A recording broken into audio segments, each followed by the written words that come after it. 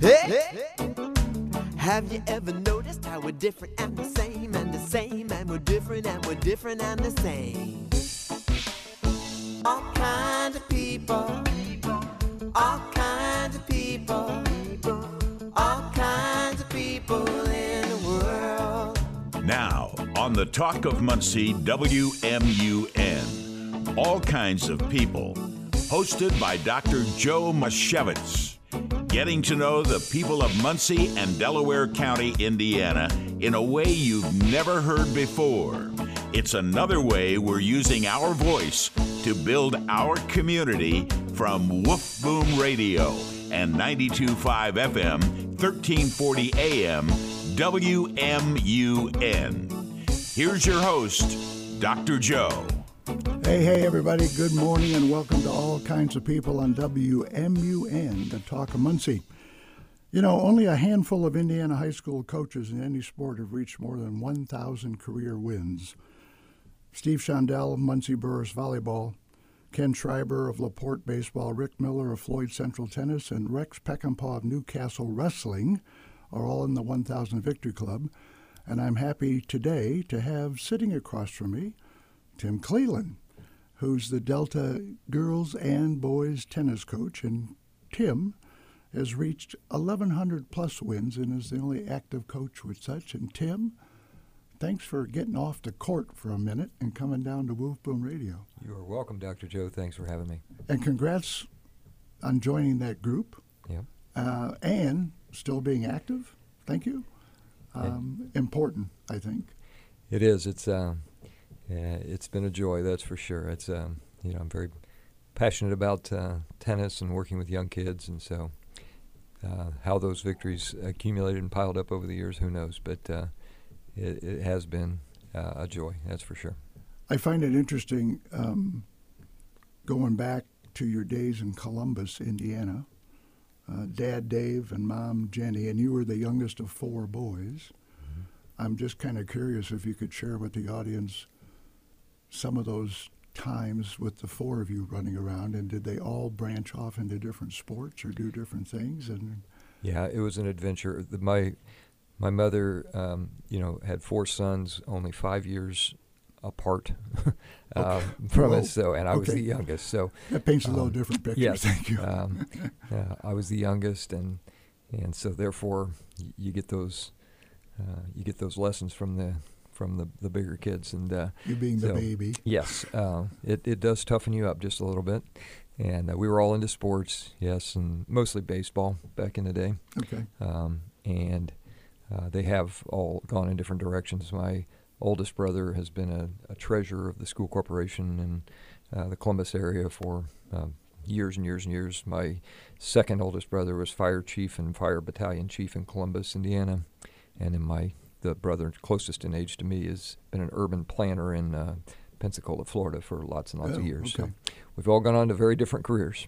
Yeah.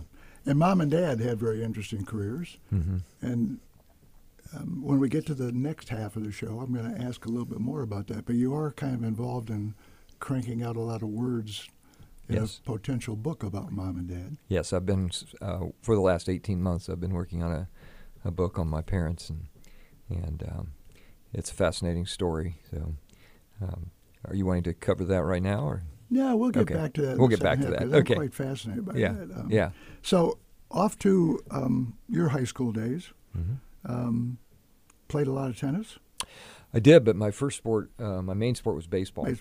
Growing right. up, and I played a lot of different sports. I was not a big, strong kid by any means, and so I had good hand-eye coordination. But my father was involved in baseball and baseball coaching, and so I grew up playing baseball primarily. I switched to tennis, not just switched, but I added tennis when I was about 15 years old, when our very small high school, Hauser High School, 350 students in the Columbus area, built tennis courts when I was a freshman in high school. Okay. And so it's the same concept, hitting a ball with a stick. And so I was able to make that transition pretty quickly. I like that as a coach. You're just hitting the ball with a stick. So yeah. just make sure it gets over the net. That's correct. That becomes very important. Yeah. A Whitinger Scholar at Ball State University. And then drifted off into sports journalism and writing for the good old Muncie Star Press back in the day. Yeah, it was the Muncie Evening Press in the early 1980s. Of course, I worked at the Ball State Daily News throughout college, and then I had an opportunity one day. The advisor at the Ball State Daily News said that the Muncie Evening Press was looking for stringers for covering high school sports on the weekend, and just kind of threw that opportunity out. I tell the kids frequently now that sometimes opportunities come up, and maybe just a throwaway sentence, and but if you don't take advantage of it, my whole life would be entirely different if I hadn't taken that opportunity working games with the Evening Press on the weekends, because it just one thing led to another, and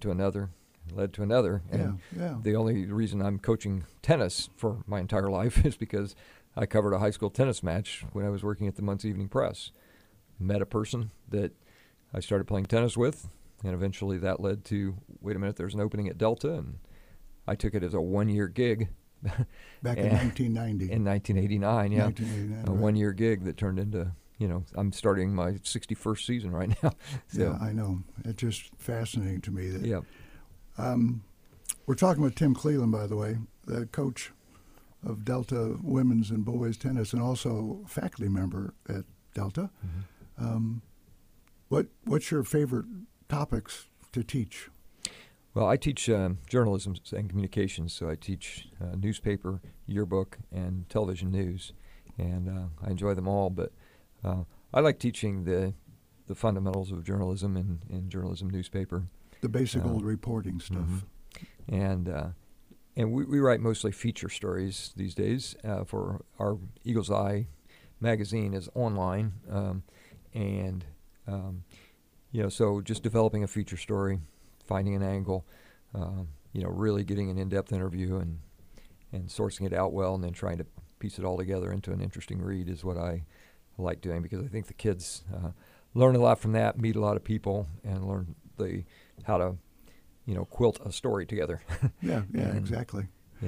Tim, do you find with some of the change in digital media that the whole concept of newspapers and magazines are facing a challenge? Oh yeah, yeah, for sure. There's, it's a different world. It's certainly a different world than what you and I grew up in, and in some ways, there's so much information that, but it's ironic that none of us seem to know what's going on, even though there's information overload everywhere. And so it's difficult from a coaching standpoint, it's difficult to get messaging out that everybody hears and responds to.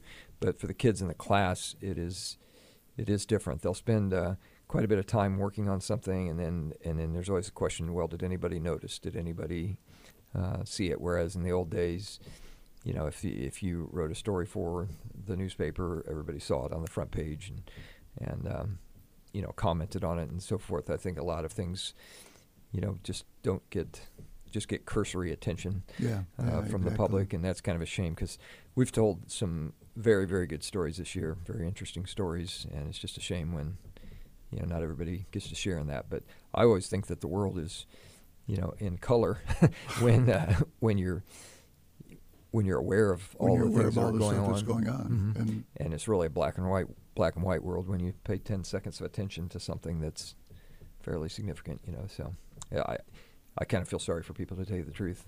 Yeah. I mean, as you mentioned, when a student really writes a good feature story of some kind and focuses on somebody's life or accomplishments, and maybe it gets posted on social media or in the magazine that you put out, driving people to that source becomes even more challenging nowadays. It is, and you can just wear yourself out just trying to figure out how to do that. And, totally. There's a girl at Delta who had cancer, and she told her story, and it was fascinating. And it's just you just hope that people appreciate it and see it, because it teaches so much about how you can live your life too and be appreciative of the things and overcome that you have. some of the challenges that we face with those stories. Yeah. We're with Tim Cleland, everybody, talking about his earlier days with 3 other brothers and a mom and dad. And when we come back, We're going to talk a little bit about his tennis life at Delta and his players and his championships. So stay with us. More with Tim Cleland when we come back to All Kinds of People.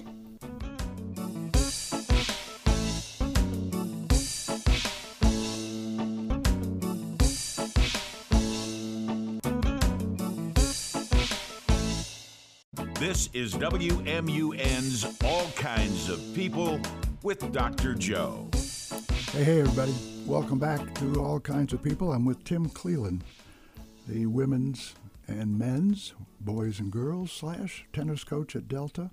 Tim, this is a side note, but I saw on the information that you spent at least 20 years as a scoreboard operator. Yes. For football and boys basketball. And what's that all about? You just like to push buttons and Yes. Well, it's sort of like being a Supreme Court justice. You're in it for life once you decide to start. But it has been enjoyable. It's a front row seat. You know, when I was a sports writer for all those years, I had a front row seat to some amazing games all over the place, and this keeps me in touch with the local sporting scene from a great seat right on the front row. So okay, I didn't mean to divert. I sort of jumped on that one, thinking, okay, he spends his days teaching, and then he spends his evenings coaching. And scoreboard operator, what is that all about? Right. So most recently, the 2022 girls team hit to the Final Four. How did that feel? I mean, yeah, that was last year, and that was great. It's just you catch some breaks along the way, and you win a couple big matches, and we put it together. So, and then this year we're back in the Final Eight. We play at Carmel soon, and so it's been quite a run. As a coach, when you show up for a match, how do you mentally have a sense of who's really ready and who's not ready? Amazingly, you can see it in the eyes and in the way that they get ready for the match, and it's hard to put. It's hard to explain, but when you've coached as long as I have, you get a good sense whether the kids are locked in and ready to go or whether they're afraid. Do you find yourself watching them during warm-ups and maybe making a change once in a while? Well, you try to push the right buttons. That's part of coaching is a lot of psychology, and so we spend time trying to help them understand with things such as this is an opportunity, not a threat. Play with courage. Courage is a decision. Fear is a reaction. Things like that, where you're trying to help people understand the mental aspect of the game. Most of sports is played on that 6 inches between your ears, and as Bobby Jones, the great golfer, said back in the day, and so that's what you're trying to do is just get people in the right mindset. Physically, we're often a little disadvantaged when we go into some of the biggest matches because most of our kids have not been training since they were fetuses. Okay. For tennis. That's an important point. And so we try to make up that difference with the mental aspect of sports, and that's really my specialty. If I would say, and that I got that from my dad. Just playing smart. Okay, and I also wonder, within the framework of tennis in particular, is there a recruiting season, or is it just the people that live in the area are going to come to Delta? So you've got to find them out. Yeah, no, you can't recruit, and I don't in any way, shape, or form. So it's for the vast majority of our players over the years, they've been kids that grew up in our district, and occasionally someone will move in from a nearby district, but if they do that, they usually move in their junior high, years, and they're still part of it. Okay. But rarely do we have move-ins. It's mostly kids that grew up in our area. Okay. And you've been president of the Indiana High School Tennis Coaches Association since 1999. Yeah. What have been some changes, do you think, overall with tennis? And by the way, the onslaught of this little thing called pickleball on the side. But Yeah. Well, we've expanded the state finals from 4 teams to 8 teams. We have done a lot of work in terms of how we recognize kids with the organization of our district meetings and so forth. We've allowed coaching. That's been a big change. We've allowed coaching during the competition instead of just at the changeovers. So now it's more like college where you can coach between points now. And our next big thing that we're looking into is multi-class for individual sports, which is probably coming down the road. Okay. And I've also made a note of saying I'm quite fascinated by the Smash Cancer. Yes. That you got really behind. Yeah. Maybe share some information. Yeah, we're really Smash proud of Cancer. that. Smash Cancer started about 11 or 12 years ago. It's a match between Delta and Yorktown in which we honor the different kinds of cancer and have multicolored shirts and that the kids wear. We've raised over $90,000 now for local cancer beneficiaries, and it's just something that when you think about it, it's just a humble tennis match between Yorktown and Delta girls, and but for a purpose, to turn that into a bigger purpose. And that's what we're trying to teach all the time to the kids is the life lessons, and you want the kids to care about other people around them, and so we're blessed to be able to play this silly game, and so let's use it for good. And maybe a little bit about the Chick-fil-A leadership. Chick-fil-A Leaders is a group that I sponsor at school too, and we learn leadership skills, and then we do an impact project. So just the other day we did a senior citizens prom at the Albany Health and Rehab Center, and where the kids dressed up in poodle skirts and 50s and 60s outfits and played music from the 50s and 60s, and it was so fun, and the residents had a great time taking a trip down memory lane. So we had a 16-year-olds talking to a couple of women who were 100, and as I pointed out to our kids afterwards, when our kids are 100 in the nursing home, the year will be 2107, and then if you want your mind blown, I told them, I said, that 16-year-old that'll be speaking to you when you're 100 in the nursing home, their great-grandparents have not been born yet. Okay, at that point, their mind them exploded. A little perspective, thank you. Yeah. We're talking with Tim Cleland, everybody, and Tim, I'm aware of the fact because you shared it that you're at a 50,000 words plus point with a book that's focusing on mom and dad. Yes. What are some of the elements that have triggered you to put your journalism skills to work about mom and dad? Well, my parents are 86 and 84, and they've lived an amazing life, and I have always enjoyed writing and reporting, and so a couple of Christmases ago, it's hard to shop for folks who are in their mid-80s and have everything they need, right? And so I said I'm going to write a book, and so I spent 6 months interviewing them on Sunday nights, usually over the phone for a couple hours each Sunday night, gathering information, and I've been putting it together. My problem is my schedule's ridiculously full, and so it's hard to stay focused on it. But maybe a little time off the court, Coach. Yeah, exactly. Yeah, But it's been great. The interesting thing, they're each other's one and only boyfriend, girlfriend, and they have had over 65 years of marriage, and they grew up poor. And my dad's father was an alcoholic, and my dad grew up without indoor plumbing and that type of thing in the early days. He was not able to play sports in high school or anything else, partly because of money and partly because of not enough skill. He went to Columbus High School, which was a large school, and at the same time, he just recently was inducted into a softball Hall of Fame. He's been a very successful coach and athlete in all kinds of different sports for years and years, and both had good careers. They both retired early. Both retired at age 48 from Cummins Engine Company, and they've now lived They've lived longer in retirement than they did as work. I know. I'm just fascinated by that aspect of that story. So it's been a very, very fun book to write. They've had a charmed life, to tell you the truth, and so we wanted to get it all down while we still could. Yeah. Okay. Good luck with that as you move forward. I brought a tennis ball into the studio just in honor of Tim, but when you're not on that court, which is not a lot of time away from the court, what do you do? Yeah, I like to travel. I have been to most every state except for the two Dakotas and Hawaii and Alaska. Okay, but they're on your list. Yeah, they are on my list. And so this summer I'll be going back to Vermont and New York, so I like to do that. I like true crime. I like to watch Dateline and true crime shows. It just makes me try to solve the crime. And other than that, I'm pretty much committed to coaching. That's to coaching the team. Any plans down the future with this team, you think? In terms of how long I intend to coach, is that the question? Yeah, they're going to carry me out in the pine box. There's no question about that.